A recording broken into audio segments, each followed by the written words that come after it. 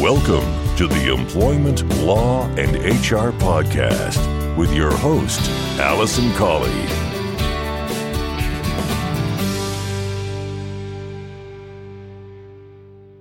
Hello and welcome to this episode number 61 of the Employment Law and HR Podcast. I'm your host, Alison Colley. I'm a solicitor and employment law specialist based in the UK, and I provide advice and assistance to employers and employees who are having problems at work or in relation to HR training, and anything really to do with looking after your people in an organisation or when workplace disputes arise.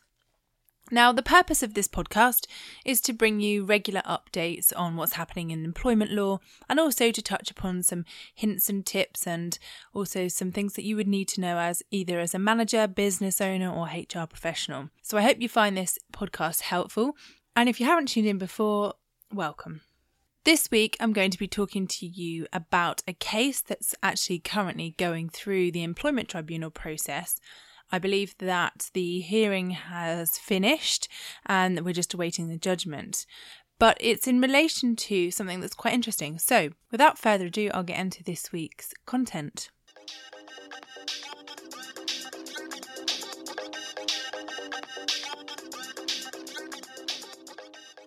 Okay, so this week's case is regarding Uber drivers. Now, I'll start off by saying, for those of you who don't know what an Uber is, and if you're listening to this and you live in London or one of the major cities, you'll be saying, what are you talking about, Alison? Everybody knows what Uber is. But where I live on the Isle of Wight, we don't have the Uber service, and I'm sure there are parts of the country that don't, and therefore I'm just going to explain what Uber is first. So Uber is an app that has essentially revolutionised the way that people use taxis in London predominantly, and then it is spreading out to other cities around the country.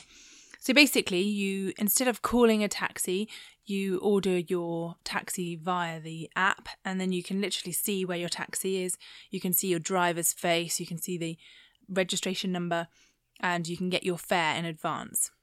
And there are all kinds of things. So you can do an Uber, different size taxis, or you can do an Uber sharing, as one of my friends found out by mistake when she downloaded the app and started using it for the first time. She got into a car and realised by the time they went and picked up another two people, she'd actually ordered a sharing car rather than just the straightforward car to herself. Anyway, so Uber is something that's been a bit controversial, particularly for the black cab drivers. I know in London when it was first introduced, because it is a different service and they substantially undercut. Now, the way that Uber works, and I guess the way that they can provide their service so cheaply, is because they utilise technology by using the app. So they're cutting down their administration costs and their costs of staffing, because you basically you load up your credit card or your debit card and it's taken straight away. So there's no cash transactions. And then they have various people sign up to be drivers. And all of those drivers essentially work on a self-employed basis. Now, I found out how easy it was to sign up as a driver, or to start the process, should I say. I didn't get very far. When I downloaded the app for the first time and tried to use it, and actually found instead of registering to use the customer side of it, I was registering as a driver, and I quickly realised I'd done the wrong thing. But I got a number of emails afterwards offering me the opportunity to become an Uber driver. So it looks as though, I think they have various testers and things you have to go through, proving who you are and that you've got a driving licence and all that sort of thing. But anyway, anyone can sign up and become an Uber driver. So what's the problem and why is it going through the employment tribunal?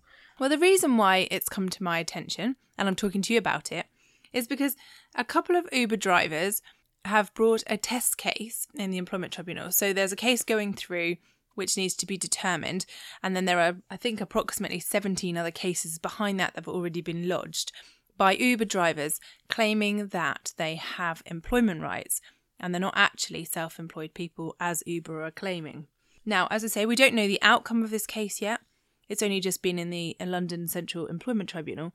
But basically what Uber are saying is their defence to this, and why they're saying that they are self-employed people rather than employees or workers, is that they are saying basically they're a tech company. So they're a technological company and they're not a transport provider. They provide the technology for this and they work with driver parties who actually facilitate the service.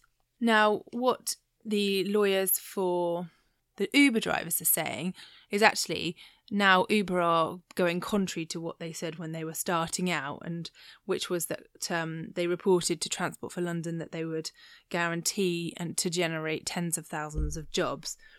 Now they're saying that that's contrary to what Uber are now saying in relation to how they deal with people and self-employed. Now what's interesting about this is that of the 30,000 registered Uber drivers in London, which is a lot of drivers, 99.9% of them apparently operate as individuals, and only 68 of them operate as small businesses, which is what you would normally expect of a self-employed person, is that they operate as a business. And many people are doing it, Uber say, as second jobs or to top up their income and that sort of thing, and it's not their primary source of employment. Uber also say the reason why they are claiming that they are not employees or workers is that actually the drivers have absolutely no obligation at all to log on to the app. So there's no obligation to them to log on and say they're available to drive. They can do it whenever they choose, so they can do it as much or as little as they want at whatever times they'd like to. And there's absolutely no restriction on them working elsewhere. On the flip side of things, the GMB union who are supporting the case and working along with the Uber drivers say that actually there are a number of issues here in terms of the exploitation of these drivers, that some of them are working for less than minimum wage when you take out the fees and costs and tax and all of that sort of thing, that many of them are doing long hours in order to ensure that they've got enough money coming in because of the low pay, and that actually it's not safe for these people to have unpaid leave, so that, you know, obviously as a self-employed person they're not entitled to paid holiday, and so what the union are saying is this encourages people to do longer hours, to work longer without breaks, and this is contrary to health and safety if they're driving around London, driving passengers around, and they're not actually having a break. So they're using a number of arguments there to say why they should be classified as either employees or workers. So what the Employment Tribunal will do here is assess all of the facts of the case and look at what actually happens on a day-to-day basis with this relationship. And then they will need to determine whether these drivers fall into one of three categories. So the first is employee. So if the tribunal decide that they're an employee, then they will have full employment rights along with all other employees. They could decide that they are a worker, which is a sort of middle category of persons, and in that case they would be entitled to holiday, to sick pay, to the national living wage, and also to pensions. And finally, they could decide that they are actually a self-employed person, and self-employed persons have no rights at all, and they have to pay their own tax and NI and are responsible for their own insurances and that sort of thing. What you should note about this situation is that, unfortunately, there is no hard and fast rules about what constitutes an employee and what constitutes a self-employed person. It's not been set out in law anywhere, and so you have to look at all the circumstances of the case and a number of points that have developed over time. So what are those points? Well, I'll just run through them with you. And the key things are, in terms of, one is the mutuality of obligations, so that each party has an obligation to either turn up or to provide work. So there's a mutual obligations between the two. The second is the requirement for personal service, so that the employee has to show up and provide the service themselves. So in the case of the Uber driver, it has to be the person who is registered as the driver. And then thirdly, the third point is in relation to control. So there has to be an element of control over how the employee or worker works when they are doing the tasks that the employer or the business wants them to undertake. So the top three things to consider are mutuality of obligations, personal service, and control. Now, I don't know a huge amount about how the relationship works on a day-to-day basis between the particular Uber drivers and the company, but what I would say here is where potentially there could be a problem is in relation to, one, the mutuality of obligations, because clearly there's no obligation on Uber to provide work and no obligation upon the Uber drivers to actually show up and do any work. And then the second one is control. As I said before, and one of the arguments that Uber are running is that they have no control over how and when and what the drivers do. Obviously, they control how much they're paid, but aside from that, an Uber driver doesn't have to pick up a job. If it comes their way or they're assigned to it, they don't actually have to turn up if they don't want to. And that's my understanding of things anyway. And then there are a number of other factors that would be taken into consideration in addition to those sort of top three. And that would be that they would look at the exclusivity. So is the person required to work exclusively for that company or that employer? The nature and the length of the engagement. So if it's an indefinite relationship that's ongoing with regular recurring work, then that might also signify that it's an employment relationship, either a self-employed relationship. The pay and benefits, so how the pay is worked out. Is it, they're paid an hourly rate, or are they paid a salary, or is it a set amount per job? Do they invoice for that? How is it worked out? The integration of the person within the organisation. So is that person involved on a day-to-day basis with all other staff? Do they get involved in staff events? Do they have a uniform and all of those sorts of things? Do they seem as though they are part of the organisation as another employee? And who provides the facilities and equipment? If the company only provide the facilities and equipment and the person undertaking the work, so the employee or worker, doesn't actually have to provide anything, then that would be another indication that they are an employee. And then finally is in relation to the financial risk and taxation. So taxation is one of those things that is taken into consideration but is only a small amount, because obviously when people arrange to have a self-employed relationship, it's often to avoid having to pay the employer's contribution of national insurance, and the employee will then do of their own tax. So that's not critical to deciding, but it's just one of the factors. So that's what the Employment Tribunal will be looking at in this case. And when I'm advising clients about whether to have the relationship as an employed relationship or a self-employed relationship, those are the things that we would go to and which are critical to making that decision. Now, coincidentally, I have been asked recently to prepare several contractor agreements for businesses who are taking people on to help within their organisation. And this is the first conversation I have with them, is I say, look, what you have to understand is, however you define the relationship in terms of the contract, actually it's open to the Employment Tribunal or HM Revenue and Customs to make a determination of what the relationship is by looking past those terms and looking at how things work on a day-to-day basis. So there's absolutely no point in having a contractor agreement or a consultancy agreement or a self-employed contract with somebody that says one thing about how it works, and on the other hand, actually, they're doing something completely different, which would make them an employee. It's much safer to have that analysis right at the beginning and measure the risk and decide to do it properly and have them as an employee if that's really what they are. Now, often if you ask yourself, what do you really think about this? Is this an employed relationship or not? And but for the payment of tax and national insurance and invoicing, for instance, for everything else, would they be considered to be an employee? And if you answer that to yourself, yes, then you need to think very carefully about how you deal with it.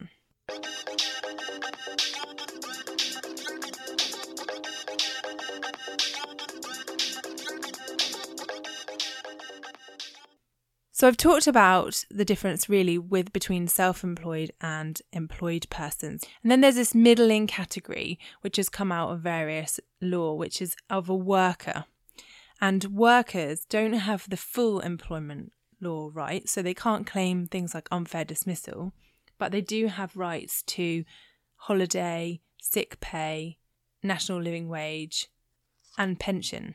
And a worker, just for your information, is defined in the working time regulations as someone who works under a contract of employment or other contract, whether express or implied, and who undertakes to do or perform personally any work or services for another party to that contract. So as you can see, what is set out in law isn't very helpful. and often leads to confusion as to whether they're an employee or a worker. Now, what I would say as an employer, for your purposes, what you really need to be focusing on is whether they are an employee or a self-employed person, and just look at the line between the two. So I'm really interested to know what you would think. If you have experience of using the Uber service and what you know and what I've talked about on the podcast today, would you say that Uber drivers are workers or employed people who have rights, or do you think they are actually self-employed persons? What I think about this case is that actually it's a reflection of how things are moving and how businesses are operating now, particularly in the sphere of technology and the services. There are a couple of other businesses who provide services via an app or via the internet and then use self-employed persons to actually carry out that work. I think there's a food delivery service, for instance, that does something very similar. So this case could have an impact on those sorts of services and a wider impact on other businesses who use sort of self-employed contractors to maybe fulfill some roles within the organisation. So what do you think then would be the outcome, or should be the outcome in this case for the Uber drivers? I'm going to stick my neck out here and say that I don't think that, on what I understand and my understanding, which is only what is available to the public, of the relationship between Uber and their drivers, that they are employees. I don't even think that they could be classed as workers. But I could be completely wrong here, and the Employment Tribunal might decide differently based on the facts and information that's available. So what I will do is I will report back to you on this case and tell you what the actual outcome was. And obviously that will give us some further analysis and further information that you can use when determining your relationship with your employees. So if you don't want to take the time to try and work it out yourself, nor do you want to take the risk that it could go wrong, then why not get in touch? I'm happy to have a chat with you on the telephone, run through a few questions, give you my advice on your particular situation and your particular business. You can contact me by email, alison@realemploymentlawadvice.co.uk, or you can contact me by telephone on 02380 982 006. And of course, the information from this podcast will be available on my website, which is adviceforemployers.co.uk/podcast/61. Thank you so much for taking the time to listen this week, and I hope you have a great week ahead of you. Thanks again for listening. Just want to finalise by saying I wouldn't be a lawyer unless I had a legal disclaimer. So I must just say to you that the information in this podcast is for information only. It's general review and a general update. It's always necessary to get specific legal advice about your circumstances. So please don't rely on anything that you've heard in this podcast. But please do feel free to contact me if you'd like further information or specific advice.